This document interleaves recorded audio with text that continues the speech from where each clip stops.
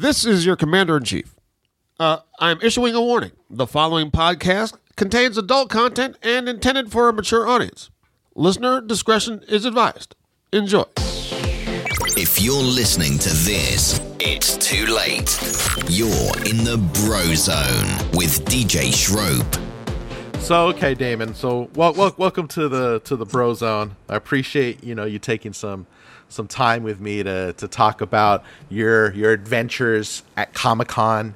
And so for those who have never been to Comic-Con or who are only familiar with it through what they've seen on social media or TV or whatever, set the scene. What is Comic-Con? What is the experience of that place? Well, it's good that you say experience, because I always tell people Comic-Con is not an event. It is an experience. In every sense of the word, the sensory, it's something that's, it's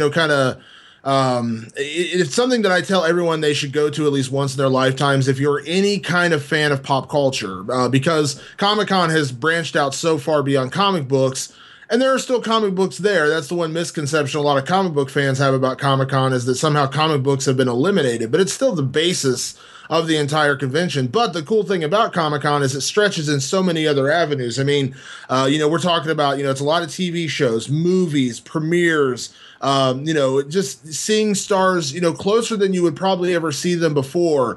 Big announcements. We live in a social media age where, chances are there were people on Twitter that knew some of the information from Comic-Con quicker than I did, and I was there.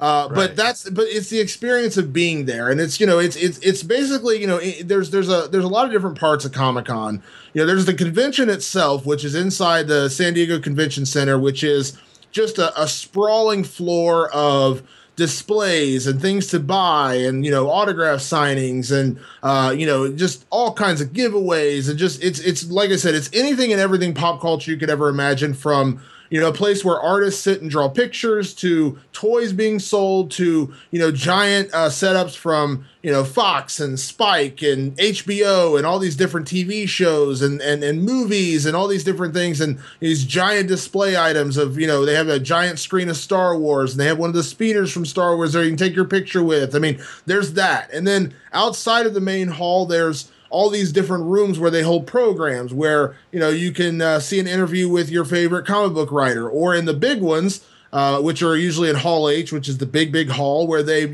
show first trailers for the first time. They showed Suicide Squad trailer, a Batman versus Superman trailer. They pack 7,000 people into this giant hall, and you just get to watch these things and then see your stars. So it's such a big experience. There's so much that's going on, and the convention lasts 5 days. And at the end of every single convention that I've ever been at, and I've gone to 5 San Diego Comic-Cons now, at the end on Sunday night, when it's the final day, it's the final hour, they're closing the doors, they're telling everyone you got to go home, there's still something that I felt like I missed. And that, to me, is the true sign of somewhere to go, because at the end of a vacation, if you're thinking, man, I'm ready to go home, I miss home, I miss home, or I'm ready to go back, I did everything I wanted to do. There's not been a year I've been at Comic-Con where I've left and thought, man, I wish I hadn't done that as well.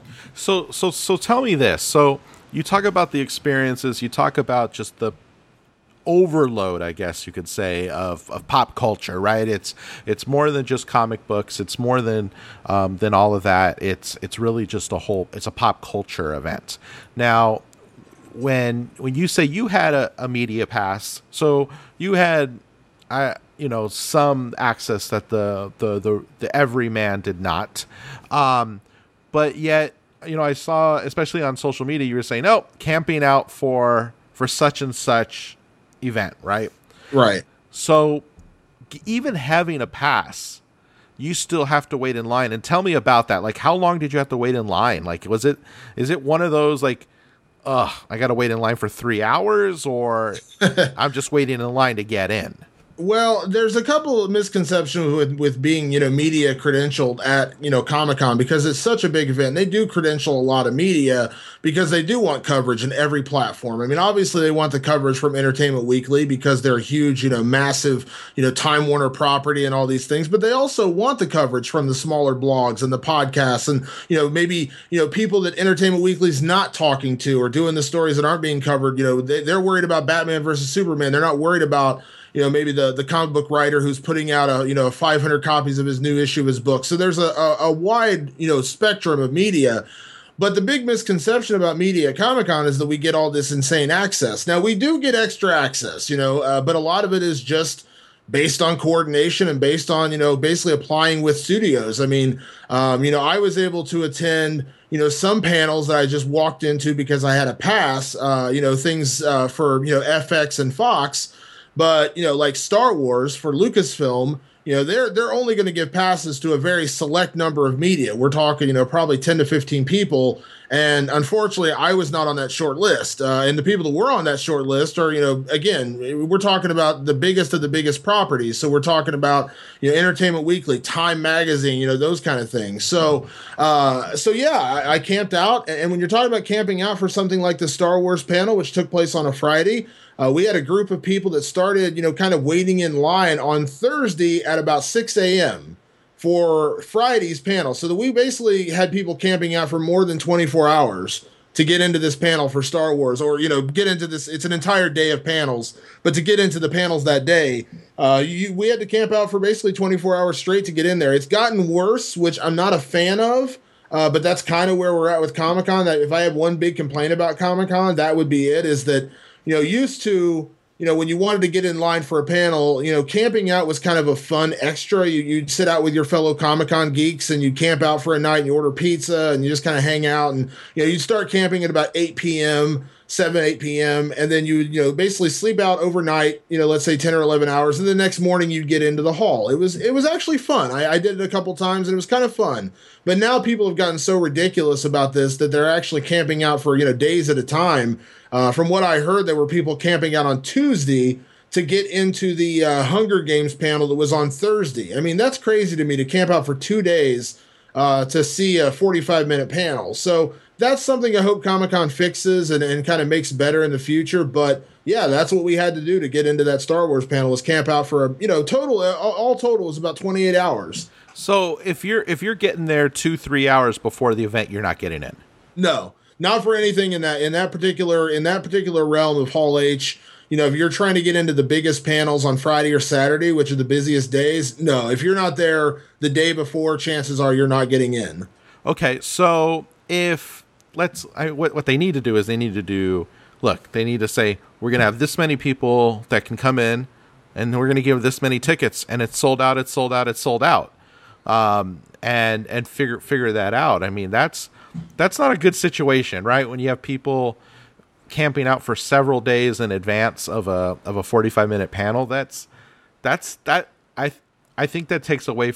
Maybe it adds to the experience. I think for me at this point in my life, I wouldn't do it. I don't think I could sit out there for more than maybe one night, and not be like, oh, fuck this, I'm out of here. And the funny thing is I actually had that last year. I actually had that same revelation, because last year, for the first time that I've ever been at Comic-Con, for those that have never been to San Diego, it's a perfect place. I say it all the time. It's like heaven. It's 75 degrees during the day. It gets down to maybe like 68 at night. It's never really humid. It's just, it's perfect weather. It's just a gorgeous place. So if you're thinking about a place that you want to go to and hang out outdoors, San Diego is the spot. But last year, they had a really intense heat wave during Comic-Con. So instead of being 74, 75 degrees and sunny and beautiful, last year at Comic-Con, it was about 87 every day with about 100% humidity. So it was miserable. Being outside for 5 minutes was just miserable. And so last year I got fed up. I said, I'm not camping out for anything. I'm not doing this. It's stupid. I'm not going to be sitting outside just sweating my ass off to see a panel. And I avoided it all. And then this year I decided to do it again because I was able to kind of pal up with some friends, and we were able to help each other out and, get a group together. So no one actually had to camp out for an entire 28 hours straight. We had, groups that would, kind of coordinate, go back and forth. So it'd be like 6 or 7 people at a time, kind of holding a place in line, that kind of thing. But if not for that, I don't think I would have done it again this year, because there's so much you miss by just waiting in line that it kind of takes away the joy of going to Comic-Con. That's what I was gonna say. Like you're missing out on a tremendous amount of stuff by waiting in line, and then all of a sudden you've realized that 70% of the time that you've you've invested in waiting in line, you've missed all these other experiences that you don't have to wait in line for, right? I mean, is that true? I mean, do you feel like if you didn't wait in line for, I'm talking not you, but just saying someone who's experienced this and says, okay, I'm waiting in line for all these panels, they've never got to enjoy what Comic-Con really can be or what is, because they're just worried about these Q&As. Yeah, that's the part that concerns me, and I brought this up to some people this year. I said, if I'm Comic-Con, and part of this experience is people spending money. I mean, San Diego gets a huge influx of money of, 200,000 people staying in the hotels and spending money on food and, buying things. It's a huge, boon for the city. It seems kind of crazy to me that you would basically say, 6,500 to 7,000 people are going to be missing out on that for days at a time because they want to see these panels.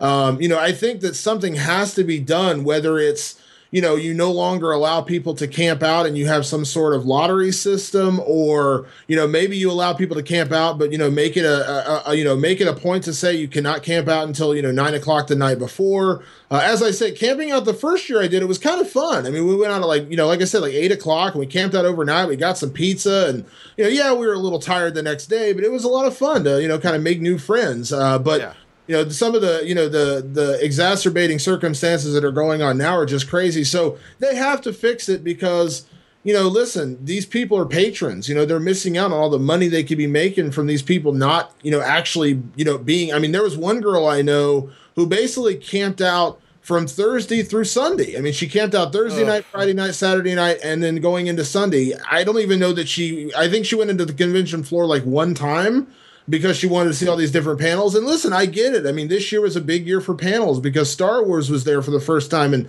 over a decade. They were revealing new footage for Batman and Superman. Quentin Tarantino was there. So there's a lot of cool things to see. And trust me, I was part of that. But yeah, I think Comic-Con has to fix it because it's becoming such a nightmare that it's taking away part of the fun of being at Comic-Con. So, okay, so I'm new to Comic-Con. I'm going to go next year. And I don't want to deal with panels. I'm a guy who doesn't want to deal with panels, and I just want to go. Is there enough there to enjoy? Oh, absolutely. I mean, the first year I went, I was kind of unaware of the panel process, like how you had to wait in line. So you're going to have to sit on your butt for a little bit. Yes, you're going to stand in lines at some point. If you want to do anything at Comic-Con, you're probably going to have to stand in a line, but obviously not every line is going to require 8 or 10 hours of commitment. But they have things like, if you're a fan of The Walking Dead, they always have some kind of model set up that you can take a picture and, kind of experience The Walking Dead. They have setups for the biggest movies that are coming there that year. Like I said, this year they had a prop from the new Star Wars movie where you could actually, stand in line and get a picture with the new speeder that's going to be in Star Wars. There's so much to shop, and then there's so much outside of Comic-Con. I mean, this year FX had a giant playground, I guess is the best way to say it, of basically all these different things you could do. I mean, they had the American Horror Story Hotel, which was kind of like a haunted house that you could walk through. They had a big snow globe, which was kind of cool, set up for Fargo, where you could step inside and it was like cold air and they'd flow you around with that kind of fun stuff like that. There's a Game of Thrones experience across the street from Comic-Con where you can actually sit in the Iron Throne and you can do all these kind of things. So there's no shortage of things to do, see, or buy at Comic-Con over the course of 4 or 5 days. Okay, so you would say if you didn't go to panels, you'd still get a pretty full experience. Absolutely. I mean, like I said, I didn't go. I think last year for Comic-Con, I only went to 1 or 2 panels total, and again, that was ones that I really chose to go to. And there was still so much to do. I mean, there was still, at the end of the day, at the end of the week, I was still thinking, man, I wish I'd had time to do this, or I wish I'd had time to do this. So even if you don't go to a single panel, there's always going to be something to do, see, sign. There's always going to be something going on. All right, cool. So you heard it here first. You can still go to Comic-Con and have an enjoyable experience and not have to deal with the 8-hour plus lines. So talking about that, you talked about Star Wars, Batman versus Superman. Fox brought in a huge slate of Marvel. I mean, they have X-Men, Fantastic Four, Deadpool, Wolverine 3. And then you have on top of that, you have, other movies like The Hunger Games. I mean, who do you think of those movies, or maybe one I didn't list, of who actually had the biggest impression upon you and the fans at Comic-Con? I would say it's a two-part answer. I would say the biggest impact on me personally and the fans that were there that day was definitely Star Wars. And it's not even because they showed new footage, because they didn't. That was the only thing missing from that being maybe the greatest panel in history, was they didn't show new footage. But what they did do at the Star Wars panel was they brought out the entire new cast, and then for the first time that I can remember has happened in 30 years, was they brought out Mark Hamill, Harrison Ford, and Carrie Fisher. I mean, Harrison Ford hadn't been seen in public since his flying accident.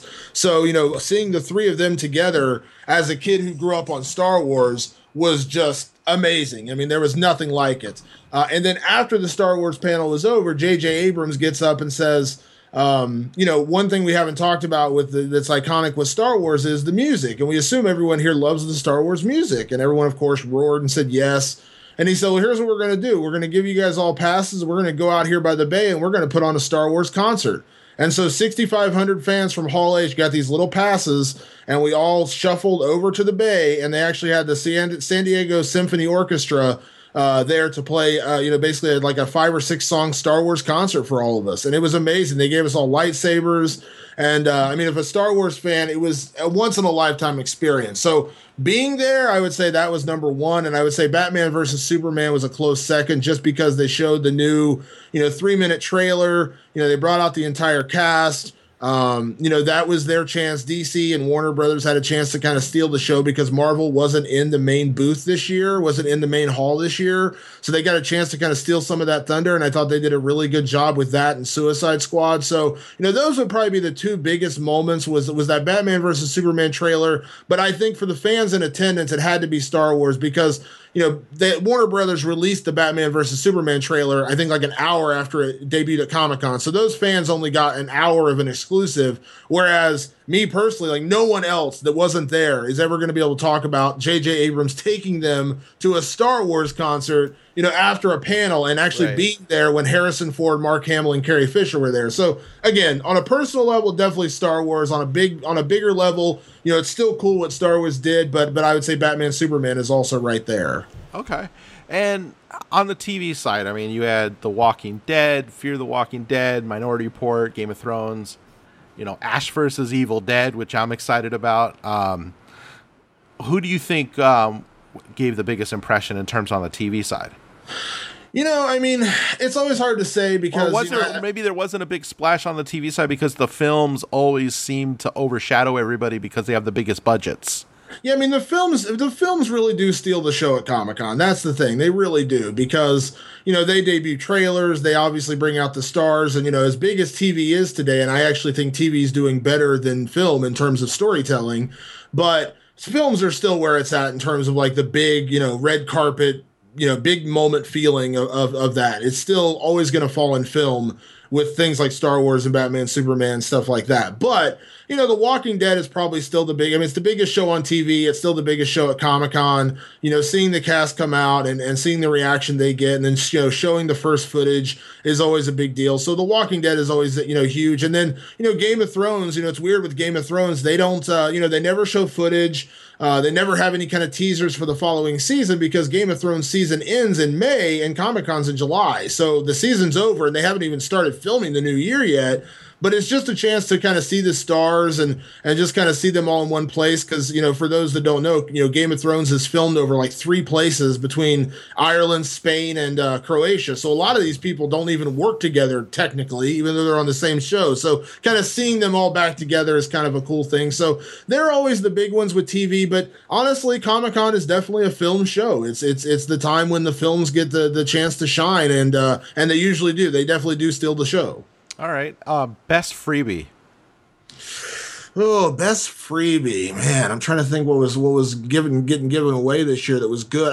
Honestly, the best freebie, in my opinion, isn't even in Comic-Con. It's always across the street at the Game of Thrones experience because they always have cool things to give away. You get a chance to, sit on the Iron Throne, which is always cool. They have a full-size Iron Throne. That to me is always a thrilling experience to get to sit on the Iron Throne. And then like a couple years ago when I went over there, they were giving away T-shirts. They would actually print your name on a Game of Thrones shirt that would say like, House Martin or House, whatever you could put on there. And so the Game of Thrones experience across the street, they give away all kinds of cool Game of Thrones stuff.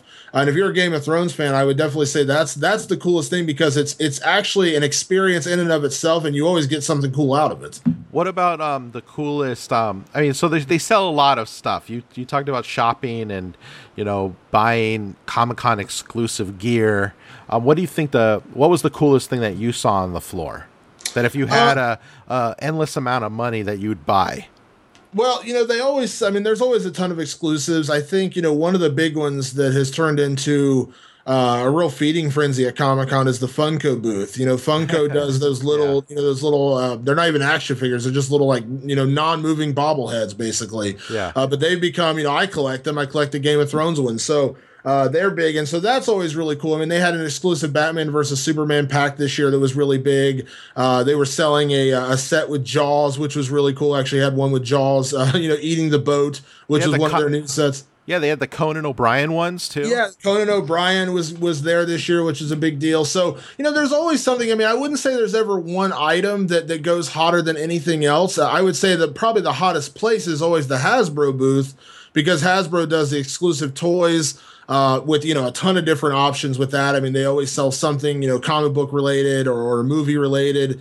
Like last year was the Infinity Gauntlet, which I ended up getting, was a big exclusive last year. So there's always some kind of toy or figure or something that's coming out that's exclusive like that. But again, that's the cool thing about Comic-Con is there's something for everybody. I mean, the big item is never one thing, because not everybody there watches one thing or does one thing. So there's always something a little different that you could buy or be a part of at Comic-Con. Okay.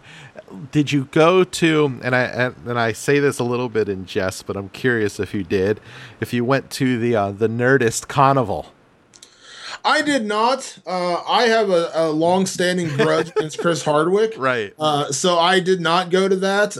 But I've heard it's fun. I did go to Nerd HQ, which is Zach Levi's, big kind of outside Comic-Con, festival, I guess the best way to say it. And I always have a blast there. Nerd HQ is definitely a place I stop every single year, and it's always fun. But no, I did not make it to the Nerdist thing. I know that they were doing it over at Petco, and it seemed like it was getting a good response. The people at Comic-Con love Chris Hardwick. I'm not among them, but there are a lot of people who do. I still don't understand his appeal. We talked about this on the last podcast you were on. I don't understand his appeal. I hate him so much. I don't appreciate his comedy. I was up and I'm like, you know what? There's a lot of people that like At Midnight. Maybe I need to give it a chance. Maybe I'm not giving him a chance. And I tried. And I hated him for it. Yeah. I had to switch off. So I don't blame you for not going. But how about this? I mean, I always think that there's got to be some brands, some networks, films, whatever they are, that are out of place. That just don't feel like they're in the Comic-Con world because they feel they need to be, for whatever reason. And, did you see that? One of the ones that I saw on Twitter was the Nat Geo. They had a Nerd Night party. And I'm like, why the heck is Nat Geo there? Right. I just thought it was a bit out of place for that brand. But if they're trying to introduce themselves to a whole new genre or a whole new demographic, maybe this is the place to do it. But what are your thoughts? Were there any brands that just didn't feel natural there? Yeah, I mean, there's always something. I mean, there was a big backlash a few years ago when Twilight was still at Comic-Con, because Twilight is a vampire movie, but it was such a tween book and tween movie that a lot of Comic-Con fans were like, why is this here? I think there was some, maybe even a little similar sentiment to the Hunger Games, being there the last couple of years, because it's kind of science fiction, but it's very much kind of a young adult book or young adult series, and that, and Maze Runner and shows like that. Technically they are science fiction, but there's just something weird about them that they don't quite fit into Comic-Con. But the thing about Comic-Con is that everything fits now, and the people that complain otherwise are crazy. Like, one of the highlights of my week was seeing footage from Quentin Tarantino's new movie, The Hateful Eight. Now, how does Quentin Tarantino relate in any way, shape, or form to Comic-Con? And how does a Western called The Hateful Eight relate in any way, shape, or form to Comic-Con? It doesn't. It absolutely does not. But my Comic-Con would not have been complete had I not been there with Quentin Tarantino. I mean, it was just cool to see him and see all the stars of the movie, and they had a special recorded message from Samuel L. Jackson. And I mean, like I said, technically he doesn't fit at Comic-Con, but I'm glad he was there. So really, there's nothing. I mean, I think the only thing that you would get a lot of backlash at Comic-Con is if they started doing sports. I think that's kind of a consensus at Comic-Con is they don't want to know about sports. They don't want to see like LeBron James have a dunk contest at Comic-Con. Outside of that, I don't think there's anything that is really out of bounds at this point with Comic-Con. You know, it's funny you mentioned the Hateful Eight. I wanted to ask you about if you did get to see. Did you go to that panel? So you did. The panel. I did. And you know, I was thoroughly disappointed when that script got stolen, and then he comes out and says, "Oh, you know, screw it. I'm not going to do this movie now. You know, I'm going to punish everybody because the script got leaked." And then he did this reading, this table read that I tried to get tickets for. I didn't, you know, obviously wasn't on the cool kid list to get one, but you know, and now it's back on. Someone backed up the money truck and said, "You're crazy if you don't do this movie," and now he's doing it. And so, did they show? You know, what did you get from the movie? What did you get from him? Well, you know, it was really cool. I mean, I was last year at Comic-Con, one of the only panels I attended was they were making an announcement about the Django Unchained Zorro crossover comic. And it was on, I believe Dynamite was the comic book label it went on, but Quentin Tarantino made an appearance. And so I was freaking out because Quentin Tarantino is probably my favorite director. Yeah.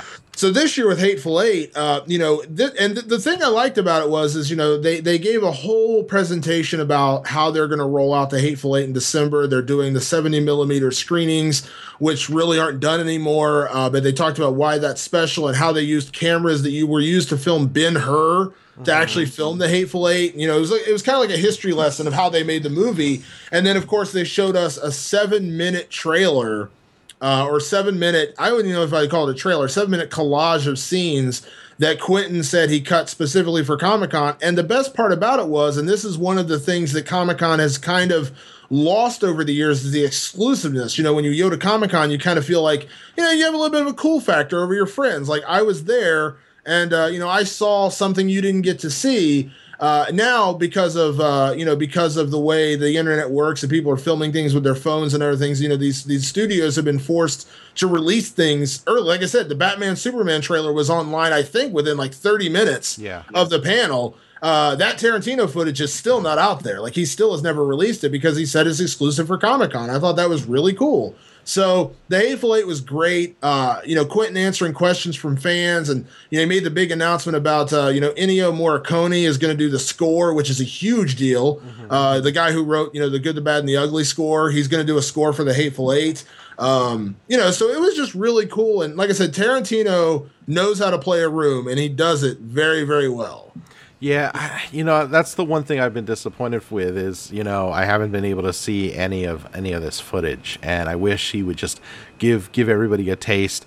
I mean, that's one of the things that I think Comic-Con can do better is I get the exclusivity, and I get, you know, being a part of that experience, and you know, maybe it's an embargo situation, but you know, I think that it causes more of a stir when it's okay, it's exclusive here, and then we're going to re-release it, or we're going to release it to the public in 30 minutes, right? And then you have the rest of the world that can't make it to San Diego during this time, waiting, you know, with bated breath to see a trailer. And you can have that second life, that second experience.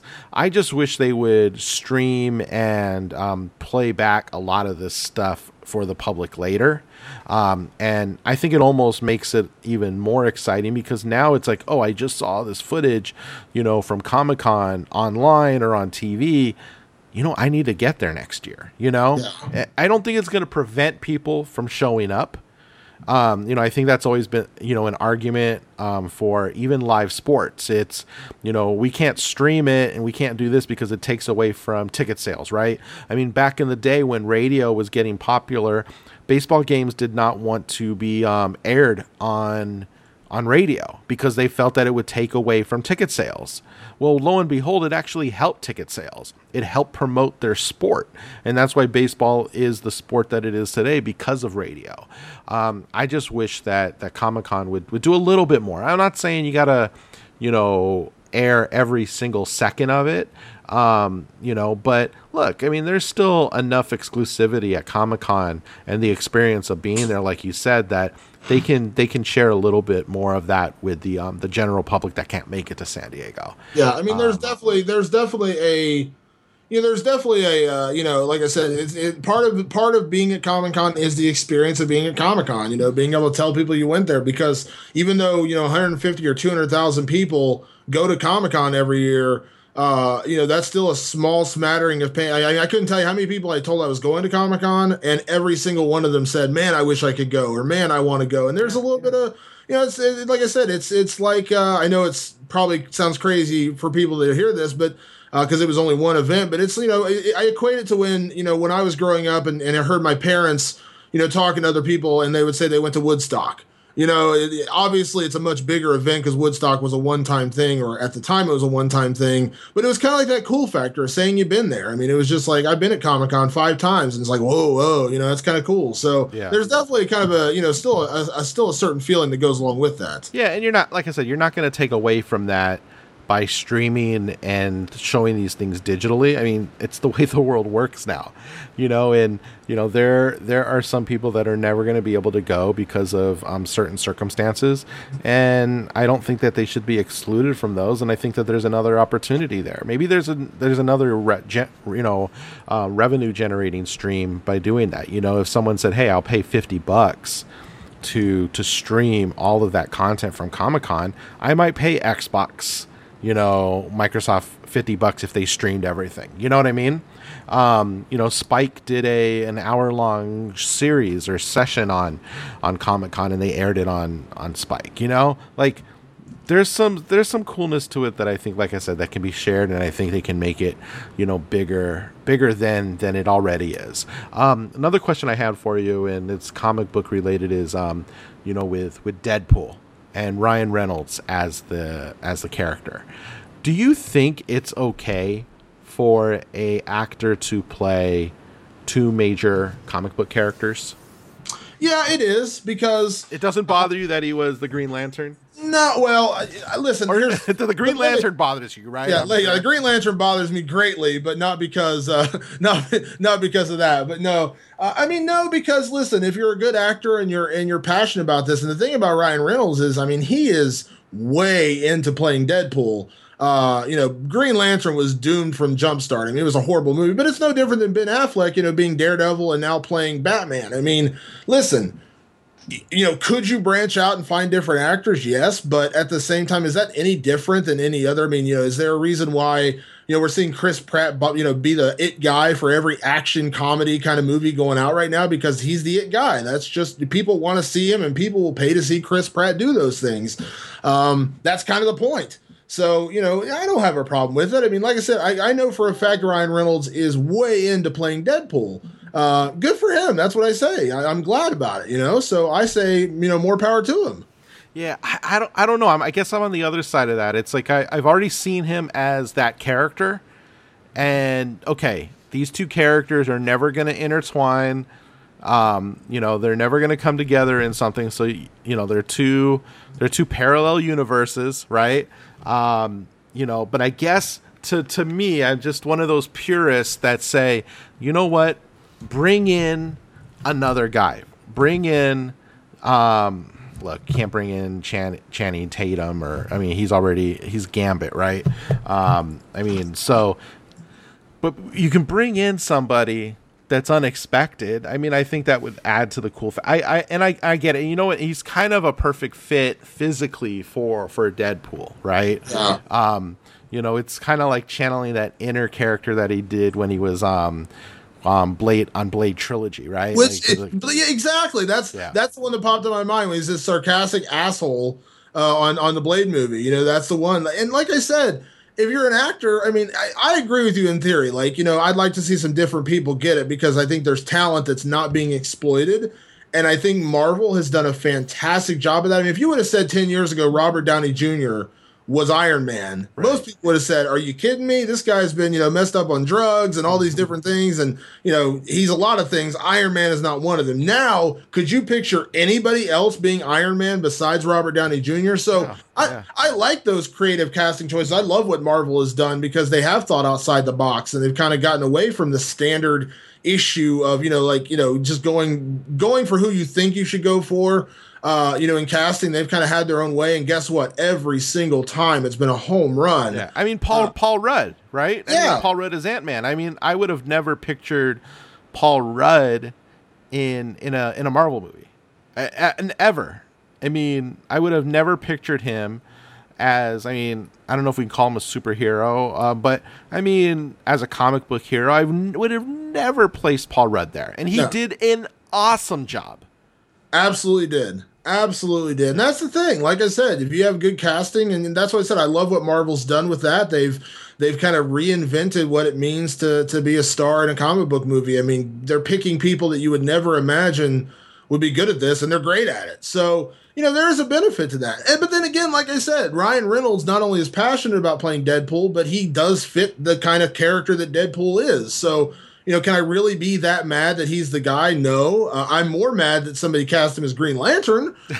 Maybe that should have been the one that he should have avoided. But, like I said, it is what it is. I mean, occasionally you're going to have those kind of things happen. And as long as the casting is right, like I said, I don't really have a problem with, Ben Affleck playing Batman. They had to go in a different direction than Christian Bale. They couldn't get just a Christian Bale impersonator. They had to get a guy who was a little older, could play have the gravitas, and also, could look like he could go toe-to-toe with Henry Cavill, who's a big dude. Henry Cavill's like 6'4", and obviously, we know he's Superman, but just in terms of physical presence, and Ben Affleck is 6'4". He's a big guy. So, and there's only even in Hollywood, there's only so many big, tall actors. Most guys look more like Tom Cruise, or like 5'5". Right. You can't put Tom Cruise against freaking Henry Cavill. It would look like, a father and son. So, like I said, as long as the casting's right and it works out, I don't care. We can we can absolutely critique it if it comes out and it sucks. But if it turns out to be great, I'm all for it. As long as it works out and we're happy with the product, I got no problem with it.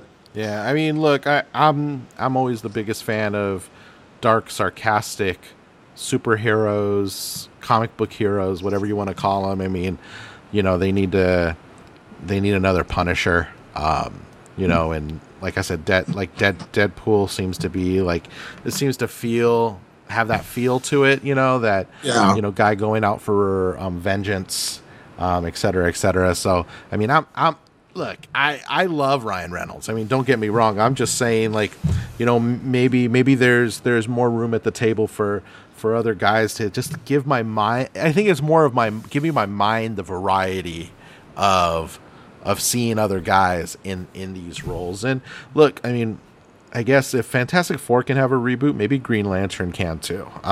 It's like I said, it's kind of funny.